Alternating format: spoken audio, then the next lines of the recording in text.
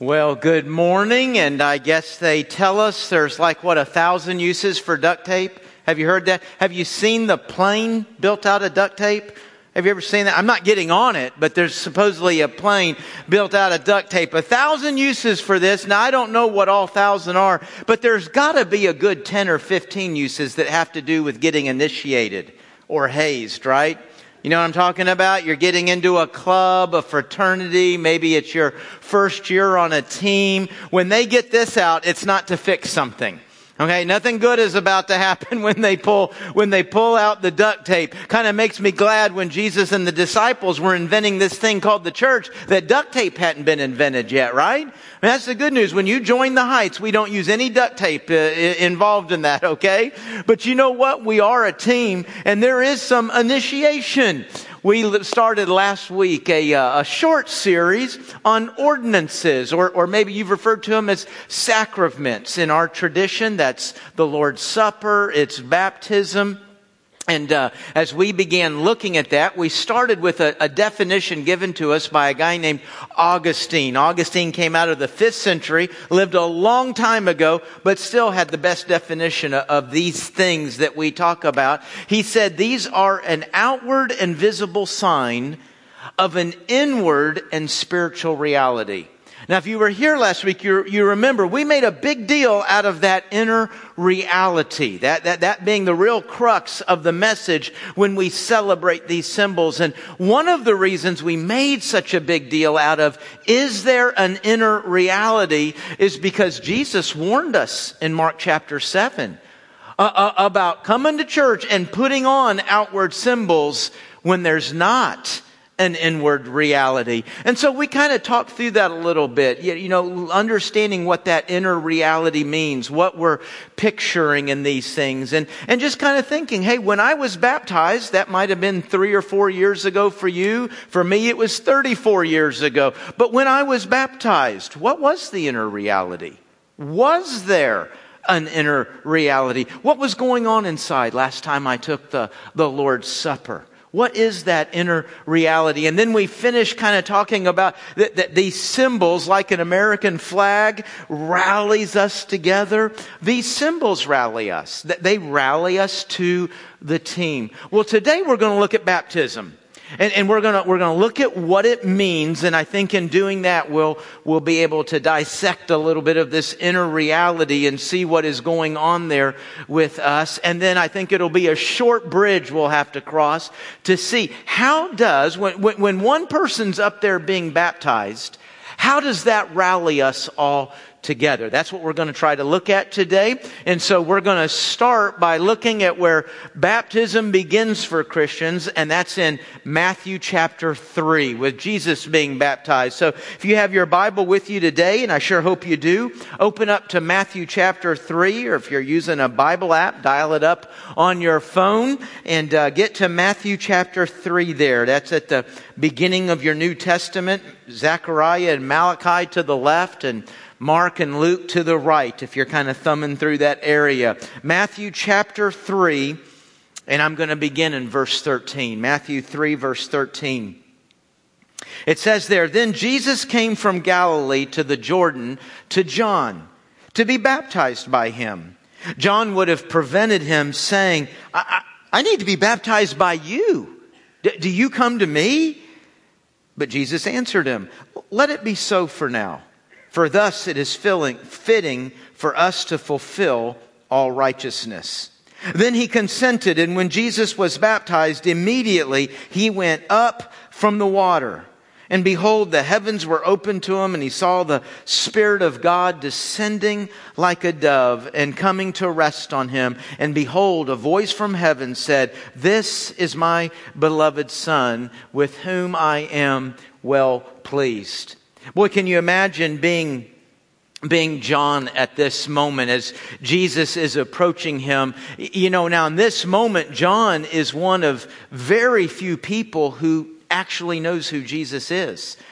This is chronologically, this is Jesus beginning his public ministry. His life has been kind of obscure. I mean, he had a big entrance, right? We call it Christmas. Y'all remember that? But after that, we don't hear or see a lot of Jesus. In Luke, he pops up when he's 12 years old, and that's just a few verses. So we really don't see Jesus from that big entrance at Christmas till right now. And so, who knows who he is? Well, Mary, his mom knows who he is, right? John the Baptist knows who he is. I don't know who else there'd be. Maybe a couple other people that are holdovers from Christmas. They're still alive. They remember that and maybe have put that together. But there would be precious few people. And John the Baptist is one of those that already knows, hey, this guy is the Son of God. And so as Jesus approaches him, he kind of has this thought of, hey, this is backward. Now, you know what? He could feel really privileged, couldn't he? I mean, if you're in the baptism business, being able to say, put out there on the billboard, we baptize the Son of God. I mean, that's going to be good for business, isn't it? That's going to go over well. So, he could be thinking, hey man, this is a big moment. But whatever sense of privilege he might have felt in that clearly gets overwhelmed by a sense of unworthiness. And I think we all understand what he's asking. Hey, Jesus, shouldn't we flip this around? Shouldn't you be baptizing me? And look at what Jesus' answer is there. Look down at your scripture, what he says there. Your translation probably says something like it, to fulfill all righteousness. Kind of a fancy religious way of just saying, hey, John, it's the right thing to do. It's the right thing to do. Now, why would it be the right thing for Jesus to do to get baptized by John? Is Jesus there expressing that he's been forgiven of his sins? No, of course not. He has no sins. Is he there being baptized to show that he's been saved? No, he was never lost. So what makes this the right thing? Well, if you start turning your pages after the baptism, you're going to see Jesus beginning to meet people and interacting with people. And he says the same thing over and over and over. Follow me. It's his invitation to you and me still today, isn't it? Follow me. And what Jesus is doing in baptism is he is creating a place, he is creating a way where right away you and I can do just what he did. Where right away, hey, this is the point, this is the place that I begin to follow Christ. And following Christ is hard, isn't it?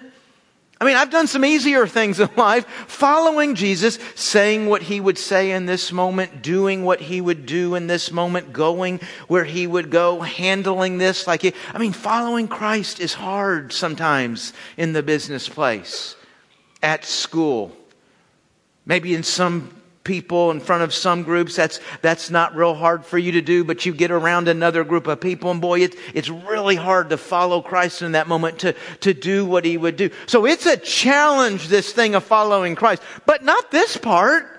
I mean, think about what Jesus created for us in this first step. A way just to kind of knock it out of the park. I mean, this is just not hard to do. I mean, right away, you and I can say, hey man, I did what Jesus did. Now notice a couple of things, two things about what he did here. You look down in your text and it says that Jesus, does your translation say he came up? Does it say that? Look down, not at me. You see it? Does it say he came up from the water? Oh, okay, now we're going to do a little physics here. It's hard to come up from the water unless you have first gone down into the water. Are you tracking with me? I know we've already, we're trying to figure this all out in an hour less of sleep. All right? But you've got to go down into the water before you can come up out of the water. Hold on to that picture. See what it says right there. And then notice the second thing. The second thing I just want you to see about this today, kind of simple. Man, the Father shows up and speaks. It says the heavens open and it says the Spirit comes down like a dove and he lights on Jesus there. And then God the Father speaks. And what has to just be an incredibly intimate moment between a father and a son. And God says, I couldn't love you any more than I do right now. I just couldn't be any more proud, any more excited about right here, right now, this moment. Now, I think probably in a big sense, in kind of a big picture, Jesus is beginning his public ministry. There is a reason that Jesus came to this earth. And what Jesus is doing right here in this moment is kind of kicking that off. It's getting it started. I mean, you think about the Father and the Son planning this moment in eternity past. And now it's starting to happen. Okay? This act is going to lead to the next act, is going to lead to the next act, is going to lead to the cross. And ultimately the resurrection. So yeah, this is a big moment. I imagine that's part of what God is saying here. But the big moment does happen at an event. I mean, it's not that Jesus is just walking down the road and says, boy, here I'm getting started. No, it's at his baptism. It's at that baptism that God says, hey, this is a moment right here that makes me proud. Now let's think for a second about what baptism means. What's this word mean? The word baptism actually is not an English word that we're translating a Greek word. The word baptism is a Greek word. It's baptizo. We say it baptism. And the word has two meanings. It means to immerse and to identify with. Sounds like two different things, but they do kind of go together. But immerse and identify with. Now, immerse means to go completely under the water. If I'm standing in the kiddie pool up to my knees, would you say I'm immersed in the water? No. If I'm wading out in the waves and it's coming up to about right here, would you say I'm immersed? No, immerse has the idea of going all the way down, of going all the way under the water. As a matter of fact, in the Greek language, they would use the word baptism sometimes with sunken ships. You and I, the ship gets a hole in it, goes to the bottom, laying on the floor down there. We'd say that's a sunken ship. In the Greek language, they would say that's a baptized ship. So the word baptized has the idea of going all the way down under the water.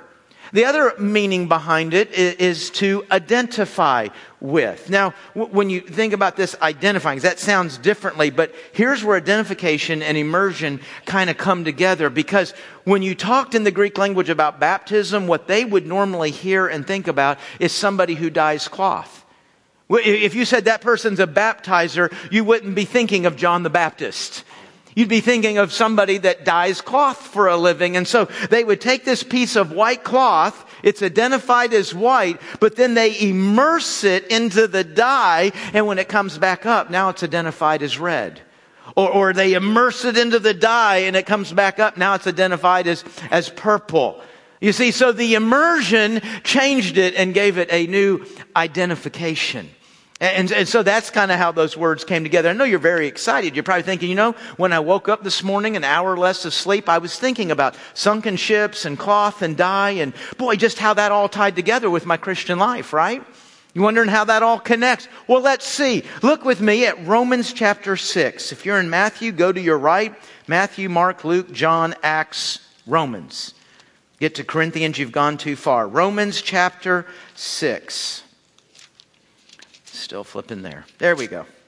Romans chapter 6. Let me begin in verse 1. Romans 6 verse 1. What shall we say then? Are we to continue in sin that grace may abound? By no means. Your translation might say, of course not. May we continue in sin. We're a people who trust in the grace of God, right? Isn't that good? We've got God's grace. We've got God's forgiveness. We don't have to worry about losing heaven. Wasn't that fun singing about heaven a moment ago? We don't have to worry about losing heaven. We don't have to worry about losing this relationship with God. So does that mean it doesn't matter how we live? Does that mean, well, you know what? I can just go right on sinning now. That's kind of the question being dealt with here. Can we just go? We got grace. And Paul says, no, of course not. By no means can we continue to do that. Because our great desire now is Christ. You see, my delight used to be sin. I delighted in my sin. I delighted in how it made me feel. I delighted in what it accomplished for me. I delighted in what it helped me to do. But no, now I delight in Christ. And my Christ doesn't delight in sin. So no, there's no way I can be okay with just going on and sinning. So you and I have got this issue. That's why it's being addressed here, because it happens for every single one of us. We come to Christ, we love Him, we're forgiven, we're holding on to His grace, but then we end up back sinning sometimes, right? And we have to remind ourselves this is not okay. Okay, so what do I do about it? Well, let's see. By no means, how can we who died to sin still live in it? Do you not know that all of us who've been baptized into Christ Jesus, don't you know, this word right now means both things. Don't you know that moment when you were immersed in Christ, don't you remember that moment that you identified your life as belonging to Jesus? That you identified your life as a Christ follower? Don't you know that all of us who've been baptized into Christ were baptized into His death? We identified with Jesus' death. Just as Jesus died for our sin, so we die to our sin. He says, hey, do you remember here when Christ was buried, therefore, with Him by baptism into death? Just as Jesus was buried, so we identify with Jesus in that we are buried. Were you and I buried? No, that was the symbol we put on with our baptism, right? We were buried in that watery grave. So we identify with death and sin. We identify with the burial. And guess what? We identify with the resurrection. We're lifted up from those waters because we went down into them like Jesus. We're lifted up from those waters, picturing our resurrection. We were buried, therefore, with Him by baptism into death, in order that just as Christ was raised from the dead by the glory of the Father, we too might walk in newness of life. Now, folks, what baptism is doing is it is picturing what has happened in my life. It is illustrating that I've been saved. Baptism does not save us. It doesn't make our salvation more official. It is a picture of our salvation. That moment that you and I come to Christ, and we come to Christ in lots of different ways. There's lots of different things going on in our life. We're at different ages, different things happening there. But that moment where we connect the dots, the light bulb goes off, and we realize, hey man, I need to stop trusting in myself because I'm not okay. I'm not good. I sin. I do wrong. And that moment that I turn from my sin and I turn from myself, I place my faith and trust in Jesus Christ, my Savior, the one who died for me on the cross. I put my faith and confidence in what He did for me on that cross. At that moment, I'm saved. That's the moment that I become a child of God. That's the moment that eternal life becomes mine, that I'm forgiven of all my sins. That's when I'm saved. So salvation is complete right there. And then in that status of being saved, God commands you and He commands me to put on a sign, to put on a symbol, to demonstrate, to have a way of demonstrating to our family and friends what has happened in our lives. And we identify our lives as belonging to Christ. Just as He died for sin, I died to it. Just as He was buried, so I was buried. Just as He was resurrected, so I am resurrected to a new life. So notice there is the salvation, and then there's the putting on of the symbol. And that's why, folks, in our church, in our denomination, we believe in what is called believer's baptism. There's a decision. There's becoming a believer. See, there's an order here that the New Testament is showing us. There's becoming a believer, and then there's following it with baptism. And believer's baptism is in contrast to what a lot of denominations believe, where they baptize infants. Now, we love our infants here at the Heights, don't we? Yeah, we love kids. We love kids and we pray for kids. And boy, the moment they draw that first breath, mom and dad, your church family, we're praying that child at an early age is going to come to faith in Christ. At an early age is going to reach out his or her little hand and put it into the hand of Jesus. But baptism's not how that's done. God does not give baptism as a symbol to parents about their commitment to raise a child. There's not any verse in the New Testament. There is nothing there that directly or indirectly suggests that baptism is something mom and dad do for a child. That a church does this for a child as a way of entering the club, as a way of entering the kingdom. There's nothing like that at all in Scripture. A child is not making, an infant rather, is not making a decision, but rather it is the believer that is making a decision. And whatever age that believer is, that believer might be 3 or 4 years old, and that believer might be 63 or 64 years old. But it's when they make their own personal decision to come to faith in Christ, that's when they put on the sign and symbol. Now, folks, what's happening in Romans 6, back to why we read this, what's happening here is Romans 6 becomes, Paul's using our baptism as a way of reminding us of the decision we've made in our life. How can an infant look back on a decision they made in their life? You can't. But see, what Paul says is, listen, your baptism should not just be an event that you accomplish back there in your religious life somewhere. Like I said, for me, that was 34 years ago. Oh, Bible wants me to get baptized. Boom, I did it. Got it covered. No, what Paul says is my baptism should have ongoing, everyday meaning in my life. Because what happens in our lives, folks, as we're following Christ? We're tempted to sin, aren't we? And what Paul says is when you and I come up on those places, those times in life, when we're tempted to sin, he said, do you remember your baptism?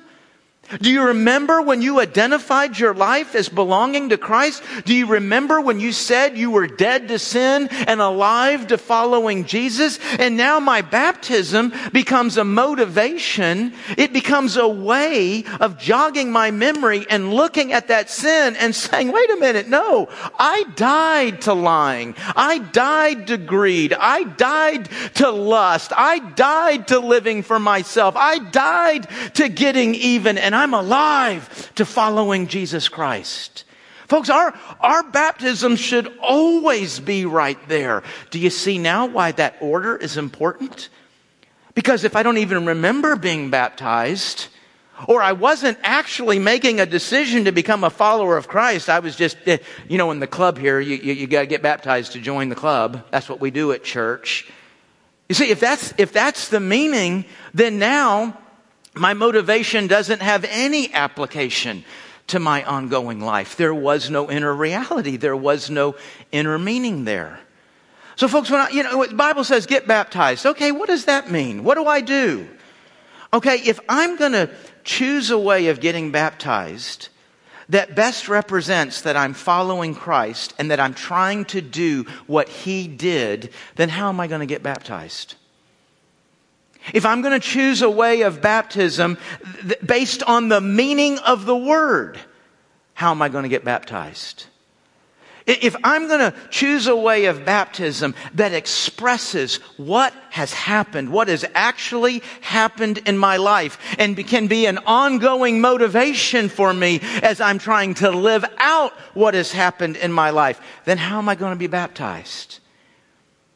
I mean, folks, there's just no way to look at any of these questions without coming to the place of saying, this is the order. You come to your own personal decision of faith in Jesus Christ, becoming a child of God, and then you put on the symbol. And the New Testament shows us a symbol. It only shows us one way of doing that symbol. You go down into the water, and you come up out of the water. Folks, this is what the New Testament, this is what Jesus has given us. Now, if you're here today, and I know in a room this size, this is going to be the case. We're going to have people in here say, well, if I was sprinkled as an infant, are you saying that I'm not really saved? No, I'm not saying that at all. Because baptism at any age, and baptism however you do it, is not what saves us. If you're counting on baptism to save you, then I can tell you you're not saved because the Scripture says that.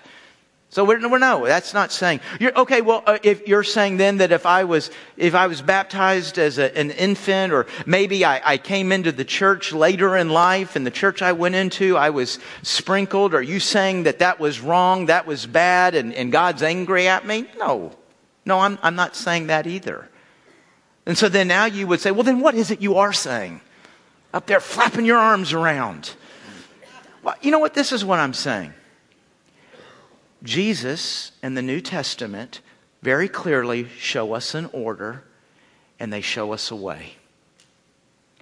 Why not choose the order and the way that they gave us? There's an order and there's a way. Why do it any differently? You know, folks, when you and I, and again, I believe a 3-year-old can do this. And I've seen 63-year-olds do it.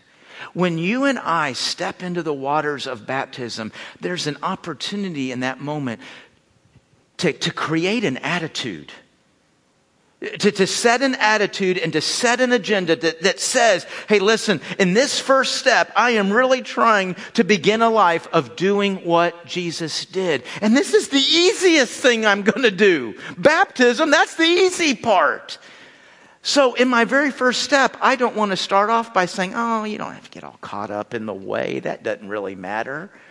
Is that the attitude that we want to set as we're going through our Christian life and see, oh, it doesn't really matter. You don't have to do just what he did or say what he said. You don't have to go exactly like the Scripture says that. Or as long as you did it somewhere out there.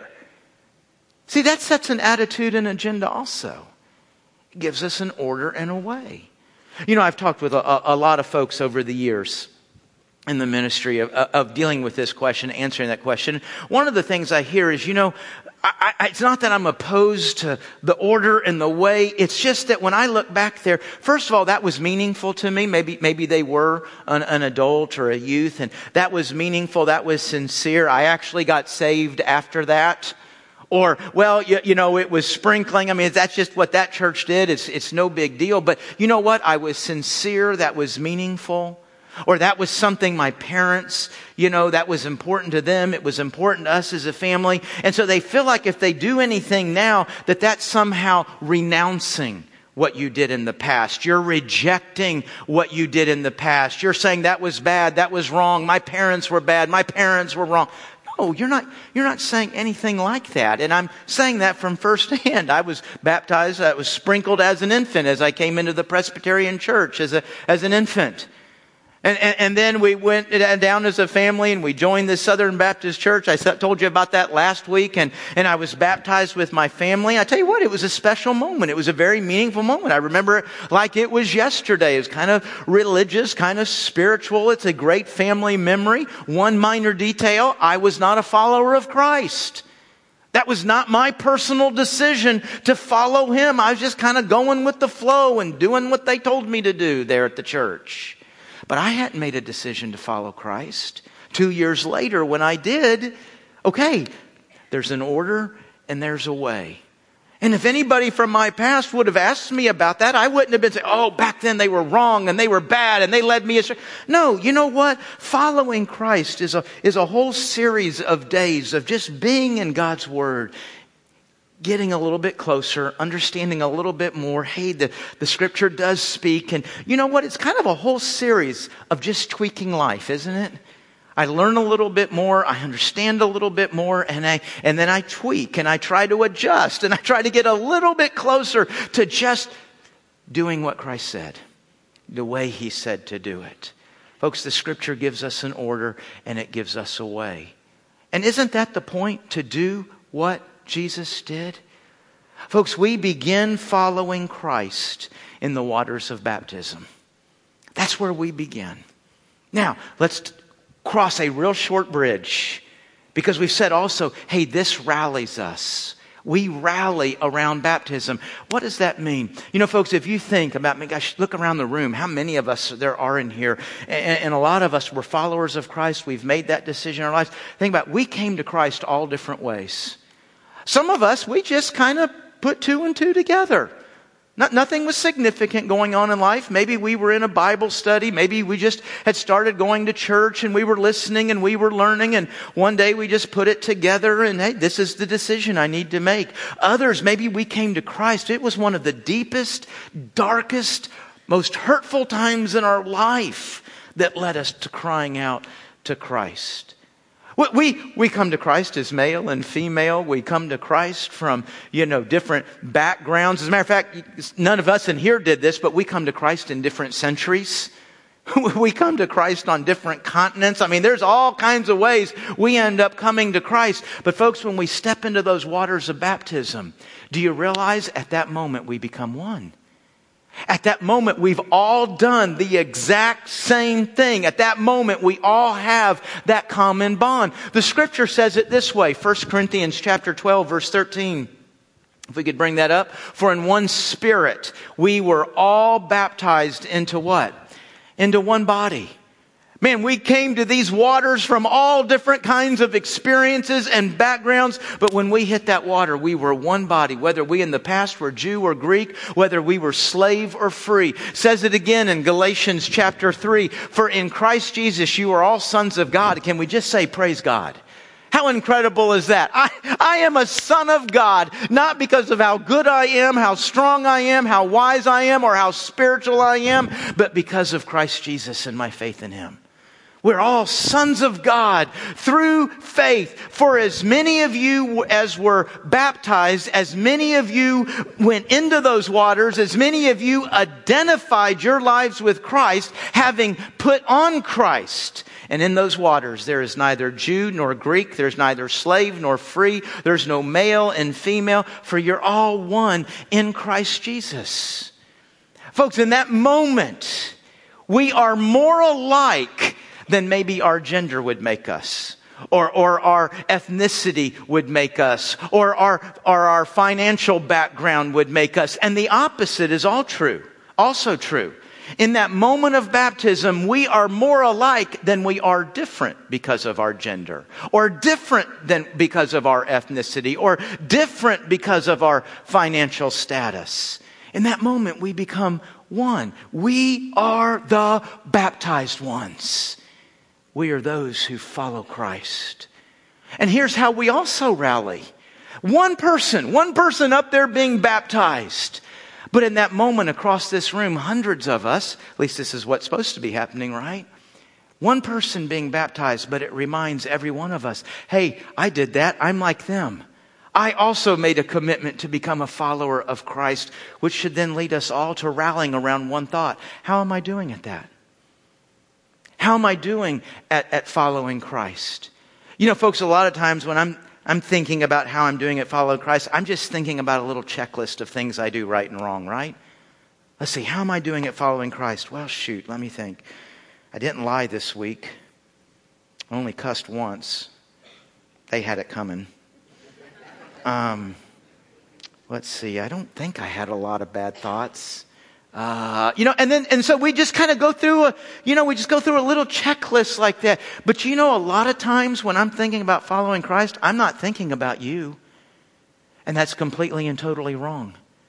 What happened when I was baptized? I not only identified with Christ, I not only became one with Christ, I identified with the body. I became one with the body. Folks, you and I cannot evaluate how we're doing at following Christ without asking the question, who's helping me follow Christ and who am I helping? Because we follow together. There's no such thing as me just in a silo all by myself deciding if I'm doing a good job at following or not. My following is dynamically and vitally connected to your following. We are followers of Christ. It started at baptism. And anytime we see somebody baptized, we're rallying to that idea and to that thought. So what do we do with that? Where do we go now? We're done. Message is over. So what do we do with that? Hey, listen, if you are not a follower of Christ, why not? And I'm not saying why not, what's wrong? I'm not challenging you. I'm saying, why not? What are the reasons that you've chosen not to be a follower of Christ? Now, it could be that you're here today and this is brand new for you.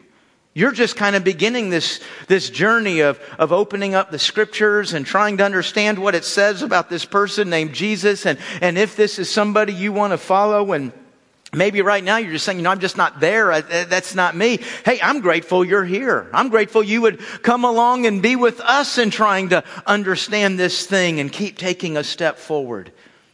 But maybe you're here today and when I say why not, you really don't have a reason. There's no really good or valid reason that you've not chosen to become a follower of Christ. Why not today? Why not today step into eternal life and know the forgiveness of all your sins and be a child of God, as we just saw in that passage? In a moment when we leave here, you can go out these doors, big window in the back. There's a desk in the left-hand corner. There'll be a group of people standing around that. You can just walk out there and say, hey, could you tell me how to begin a relationship with Christ? How do I start following Him? Maybe you're here today and you've already made that decision. But maybe you're kind of listening today and thinking, hey, I might have a little question about my baptism. There might be something there about the order or the way that it's not quite like what it shows in the New Testament. And I think I might want to. And that would be my question. Why not? Why not put it in the right order and in the right way that the Scripture shows us? You know what? I'm confident there are probably dozens of people in this room right now that kind of need to think through that question. Why would I not do this just like the Scripture shows us? I'm not talking about what denomination that you're a part of or what denomination introduced this to you. What does God's Word show you? Man, go out there today, that same desk, and say, hey, I'd like to talk to somebody about baptism. I think I'd like to put that in this order and in this way. You know what we're going to do? Baptism next Sunday, Palm Sunday. What an exciting way to celebrate Palm Sunday. Get baptized. Put that order and that way like the New Testament shows us. And then we're all going to share in the Lord's Supper together. What an exciting way to prepare for Easter. And then there's all the rest of us. And my guess is a lot of us in this room, we have become followers of Christ.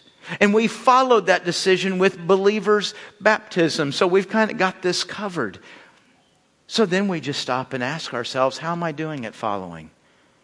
And if I'm really asking that question, and then I'm also asking, who have I allowed into my life in such a way that they're praying for me, they're encouraging me, they're challenging me, they're helping me follow? And likewise, I'm involved in somebody else's life in a way that I'm praying, encouraging, challenging, and helping because we've been identified as one body. This is not a room of 500 individual believers. This is the body of Christ. Man, if you're here today and really your only engagement with the church, with the Heights, is the big room, could I encourage you to consider taking a step to the smaller room? You know, here at our church we call it life groups. Getting involved in smaller groups, and the primary purpose for that is to be building relationships. It's not just to sit in a room and do Bible study and have prayer, although that's a big activity that goes on in those rooms. But the real goal is that we're growing together and we're following together. If you're not involved in a life group, let me encourage you to go out here. We have an information desk kind of right that direction. Go to the information desk and say, hey, could I see a list of the life groups and how I might get connected there? And go check that out. Because folks, we come together and we obey God in being baptized to identify with Christ, to identify with each other, because we're followers of Jesus. Amen? Amen. Let's pray. Heavenly Father, just like that Spirit came down out of heaven and landed on Christ, I pray your Spirit would land on each of us right now. Speak to us, guide us on what in our following of Christ we should do next. Is it to come to faith in Christ? Is it to follow in believers' baptism? Is it to get connected with other believers? Guide us right now, Holy Spirit, and what we might tweak today, what we might tweak this week in becoming a faithful follower of yours. For you are our great delight. You are, Jesus, our great desire. Help us follow you. We pray this in the name of Jesus Christ. Amen. Amen.